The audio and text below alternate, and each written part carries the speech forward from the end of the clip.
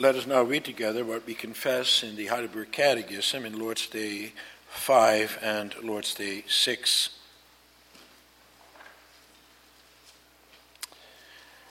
There we start a new section about our deliverance.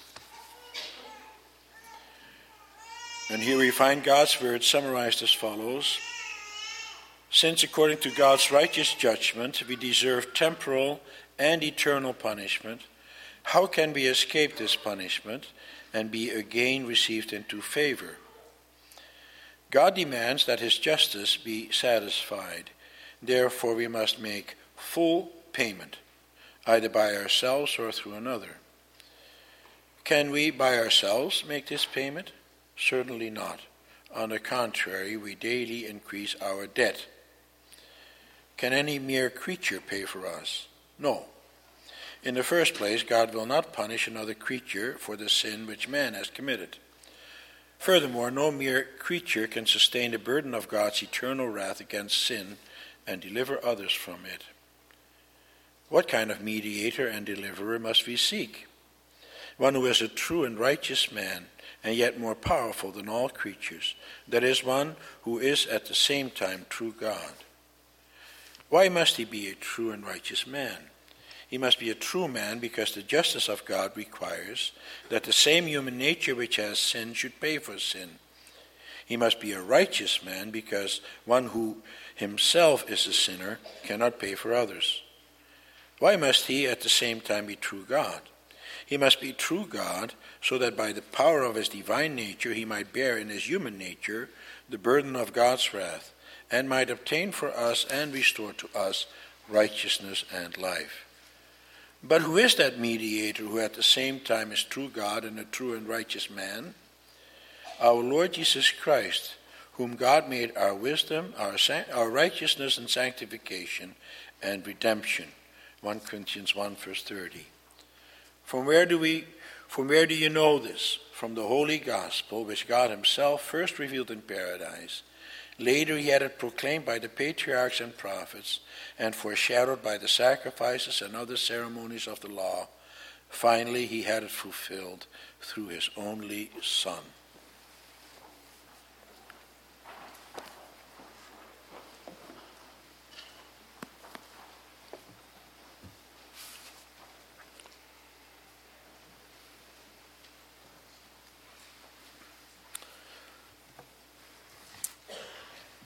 After the sermon, we will respond by singing from hymn 34, the stanzas 4, 5, and 6. Beloved congregation of our Lord and Savior Jesus Christ, brothers and sisters, and that includes you also, boys and girls, and teenagers. The Catechism says that we have to make full payment. Payment. When you hear that word, what comes to your mind? No doubt you have mixed emotions, mostly negative, but also positive. For we know all about having to make payments. We do it all the time. We have to pay our bills, our mortgage, or the rent payments, payments to the church, to the school, to our credit card company, to the hydro and water and gas company. You have to pay for your groceries and for your clothes. The list goes on and on. When you don't have a lot of money, the concept of having to pay all the time can send chills down your spine. When you can't pay your bills, then you feel like a failure. It can give you that rotten feeling in the pit of your stomach. The negative feelings about having to pay do not just apply to poor people.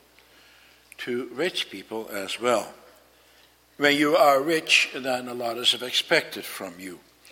People want you to pay for them. They're always there for a handout because they figure you're rich.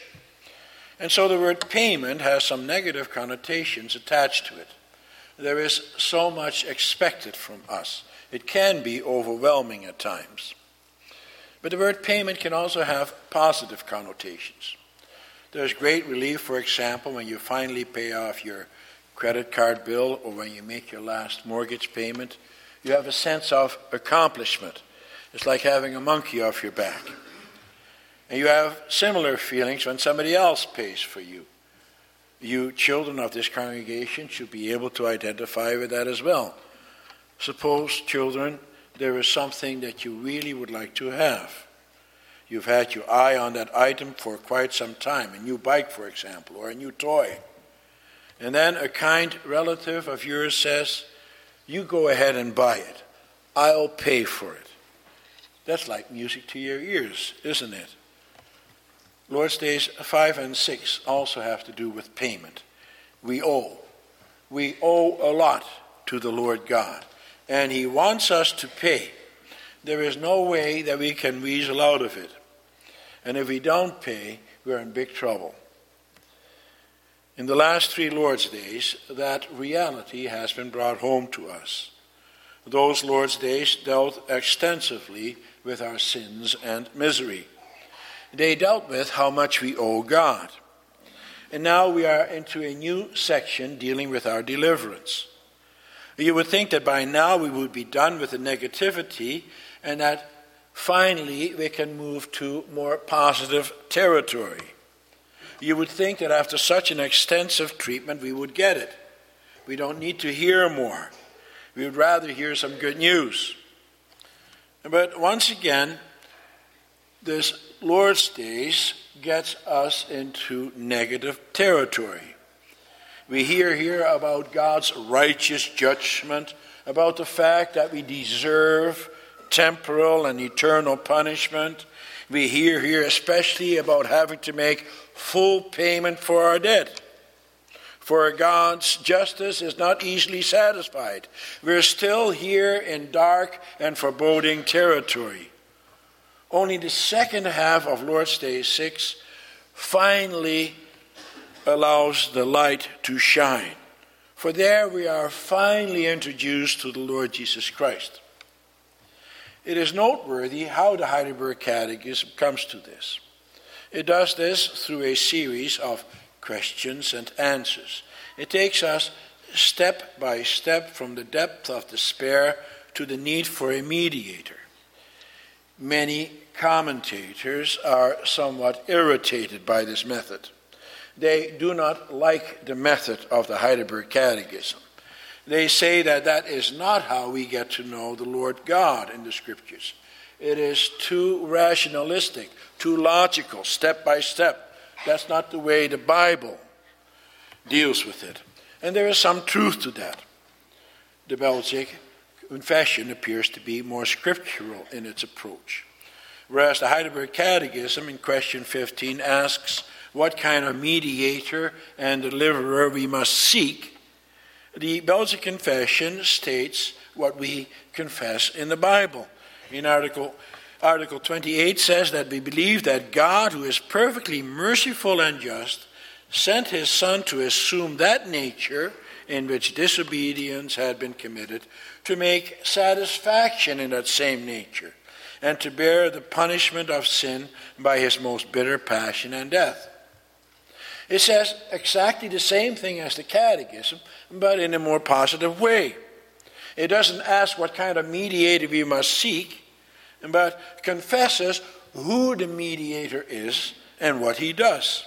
It is a less rationalistic approach. And yet there is something to be said for the approach of the Heidelberg Catechism.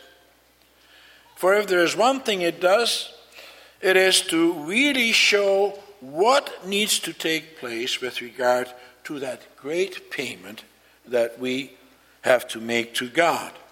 It makes us take a look once more at the enormity of our debt and at the wonderful news about the payment that has been made. It also makes us realize who alone can save us. It makes us realize that we should not seek our salvation in a mere man. And so the theme for this morning's service is as follows: Jesus Christ is our Savior and our mediator. First of all, as promised in the Old Testament, and secondly, as fulfilled in the New Testament. Can you imagine what it would have been like for Adam and Eve when they sinned? The one moment they're on top of the world, king and queen of the universe. And the next moment they lost it all. At one point they had everything they could possibly desire, and then suddenly it's gone. And they brought this upon themselves. It's their own fault. They made a huge blunder. They committed a terrible sin. Think about how they must have felt. The moment that they went against God's commandment was the moment they also realized what a horrible thing they did. For as soon as they ignored God's decree not to eat from the tree of life, they could sense right away that there was something very seriously wrong with them.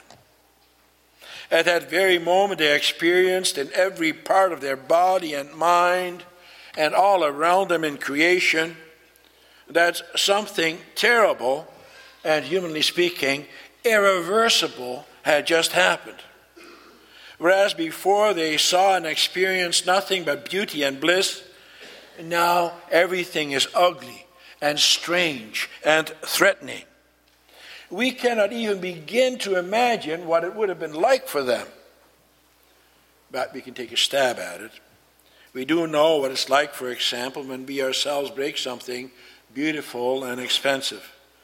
Suppose you own a beautiful, brand new, shiny car. It's very expensive. And the first time you drive it out of the driveway, you don't look where you're going because you're so excited, and you cause a serious accident. And the car is a write-off. You have no insurance on it because you had not yet found the time to arrange that. How would you feel? Awful, wouldn't you? At one point, you're the proud owner of such a beautiful new car, and then you have nothing. As a matter of fact, now all you have is a big debt to pay off because you still owe the bank for that car. Perhaps the young children of this congregation can understand that as well. Your mom and dad give you a beautiful new present. You have been wanting that present for a long time. Let's say it's a new toy. But right after you got that new toy, you break it. You were too rough with it, and now the toy is useless. That would make you feel awful, wouldn't it? Especially if you know that your mom and dad are going to be angry with you.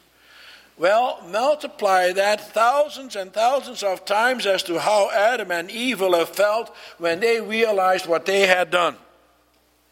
Awful. And that's why they also tried to hide themselves from God.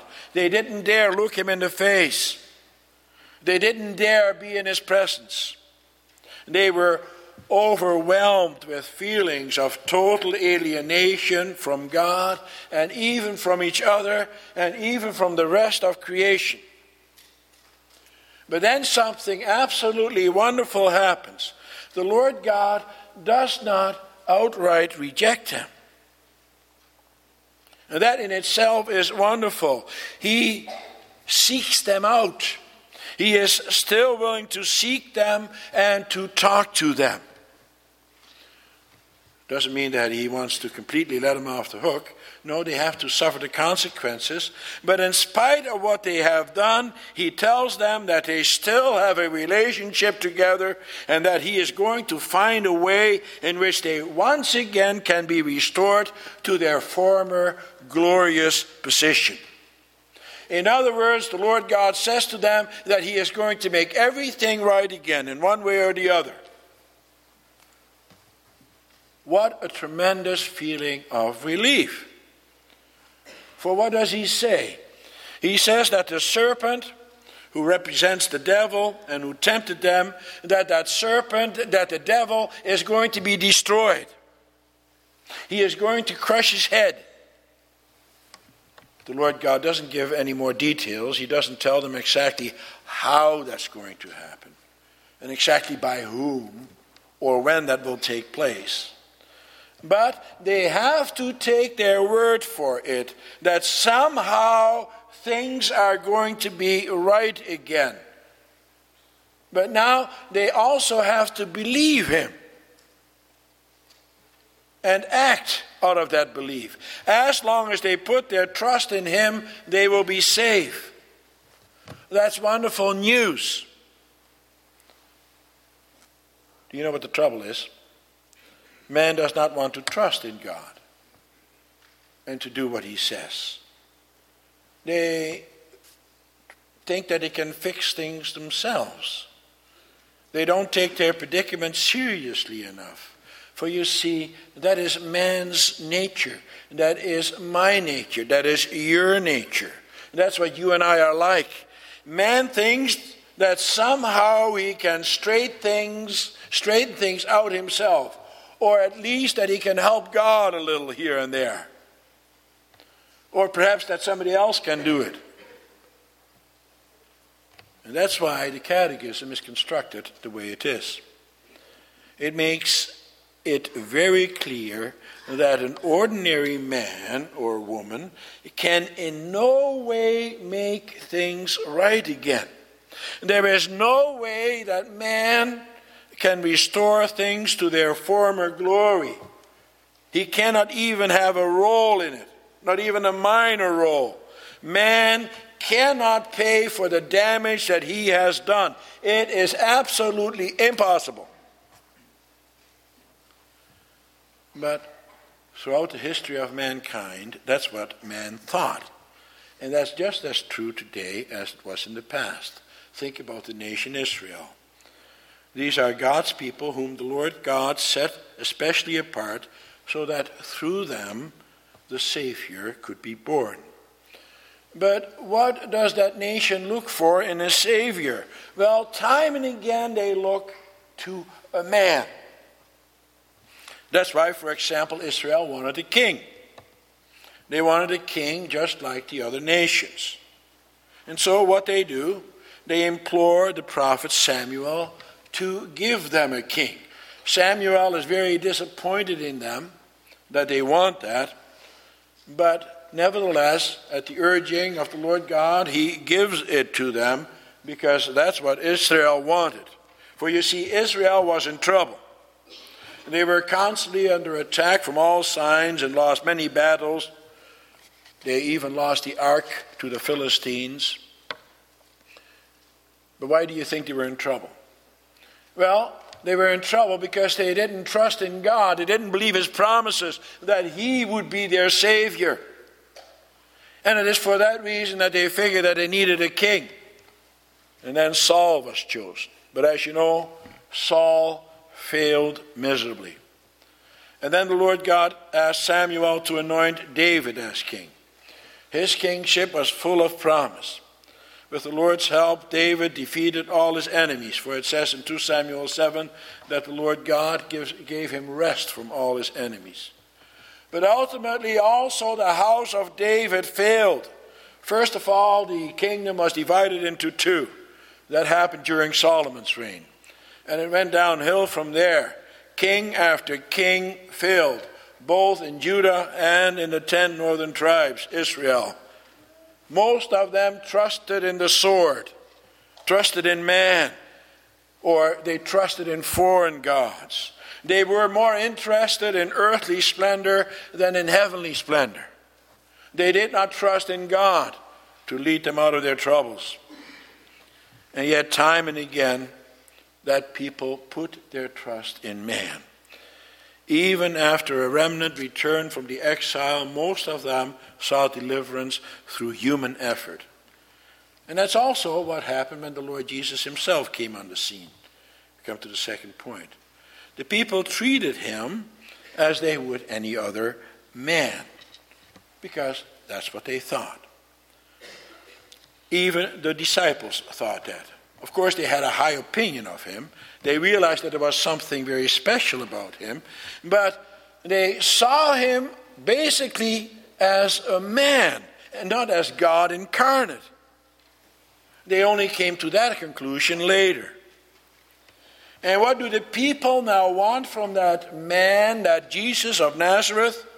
They wanted him as a leader to defeat the enemy, to get rid of the Romans, to establish Israel once again as the most important kingdom on earth.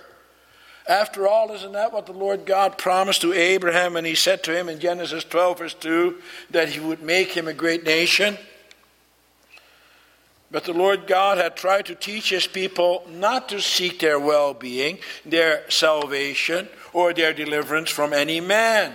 Think about Psalm 146, verse 3. Do not put your trust in princes, in mortal man who cannot save.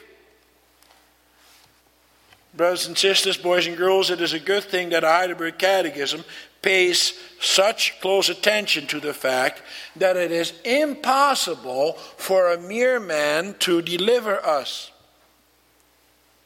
For we see throughout the history of mankind that is what man does. He always thinks that one way or the other he is able to make things right. That's also what modern man thinks today. They think, for example, that man is able to save the environment through his own efforts, and that he is able to come to a higher level of existence. And they think that man can even come to the point where he is no longer in serious conflict, so that man can unlearn war. Recently I heard a person on the radio who was obviously well educated, for he was quite articulate and obviously widely read, who said that it is wrong for Canada to be involved in any war, such as the war in Afghanistan, because in this way we promote violence. He thought that the only way you could defeat the Taliban is by education. He had a very high view of man's reasoning ability. You could see that in his way of thinking, he was convinced that man can come to some kind of utopia here on earth through his own efforts. Brothers and sisters, as long as there is sin here in this world, there will be conflict. There will be bloodshed. There will be poverty. There will be earthquakes and hurricanes and other disruptive forces. There is only one way that we can get out of our predicament, and that is through the Lord Jesus Christ. But not the Lord Jesus Christ just as a man, but as a truly righteous man, who at the same time is true God. It's very important for all of us to remember that. For we too have the tendency to put our trust in people. That's why, for example, we idolize certain people. We make heroes out of people with influence and money. For we think that money is the answer to all our problems. As long as we have more money, then our problems are over. We are followers of men. Brothers and sisters, boys and girls, a lot of damage has been done. And that damage came about at the time of the fall into sin. And we have been at it ever since, for we sin all the time. There is no way that we ourselves can make things right again. And there is not a person in the world who can do that. There never has been and there never will be. There is only one person who can do that, and that is the Lord Jesus Christ. For you see, only He is the one who can make that payment that will restore things to the way they were in paradise. And you know what payment He made. He did not pay with silver and gold, but with His precious blood. And that is the only payment that will satisfy the Lord God and that will make things right again between God and us. That will make things right again in creation. For because of His payment, everything will be restored to its former glory. Now, isn't that a relief? Isn't that wonderful? We don't have to pay, for we can't. We don't have to restore things. We're incapable. God will restore things through His Son. But you have to believe. You have to put your trust in God. And you also have to wait, just like the Old Testament believer. We can't take things into our own hands. For what are we waiting for? We are waiting for that final restoration. Now we live after the first coming of Christ and before His second coming. The Old Testament believer had to wait and believe and trust in God to send a Savior and a Redeemer. took thousands of years. They could not try to find a solution with man throughout that whole time period. They had to always trust in God to make things right again, for that's what he promised in paradise already. For if you try to find your solution in a mere man, then you will always end up in failure. If you focus your deliverance on man, then you will always be disappointed.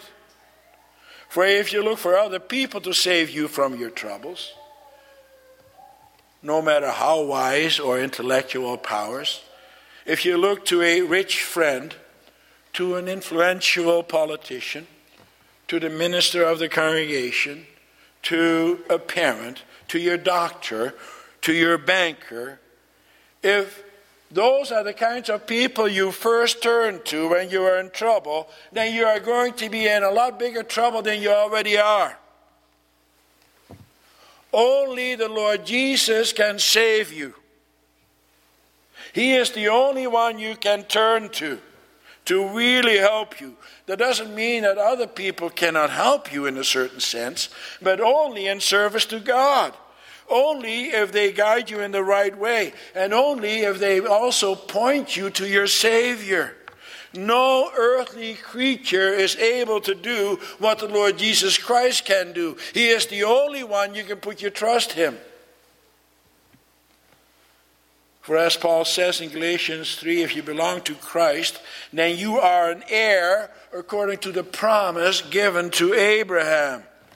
In other words, God is going to give paradise back to you. He is going to fix everything that is broken. We broke the law, and he fixed it by keeping the law in every respect, and only he could do that. And that law was given to the Old Testament believer to make him realize not only what God wanted from him, but also to make him understand what he has broken. It was given to God's people to make them understand that they themselves were not able to keep the law in the way that God expected. And that is why Paul says that the law was put into effect to lead them to Christ. And it is only by keeping the law that paradise can be restored. For there is no place for sin in paradise. The Lord Jesus Christ, he dealt with sin on Golgotha. The Old Testament believer had to wait for that to happen. They had to trust. They had to have faith in God that he would keep his promise to make things right again. But God asks for faith from you and me as well. For now, as it says in Article 25 of the Belgian Confession, the shadows have been fulfilled. They have been fulfilled in Christ. The Old Testament believer did not know exactly how and by whom they would be saved or when. In Genesis, things were quite vague. But as we move on closer to the New Testament period, more and more prophecies are made about that Messiah. The Lord God reveals more and more about him as we see the prophecies coming, and as we read from the prophecies how that Savior is going to come and who he is. We read in Isaiah about the suffering servant, for example. And then, if you look at those scripture passages, then you see that they all point to him. The Old Testament believer had to look for the signs of the first coming of Christ. And now the Lord God asks us to look for the signs of his second coming. We have to believe that the Lord Jesus Christ is going to come again on the clouds, and that then everything will be restored. He paid for it with his once-for-all payment on the cross. What a relief. Amen.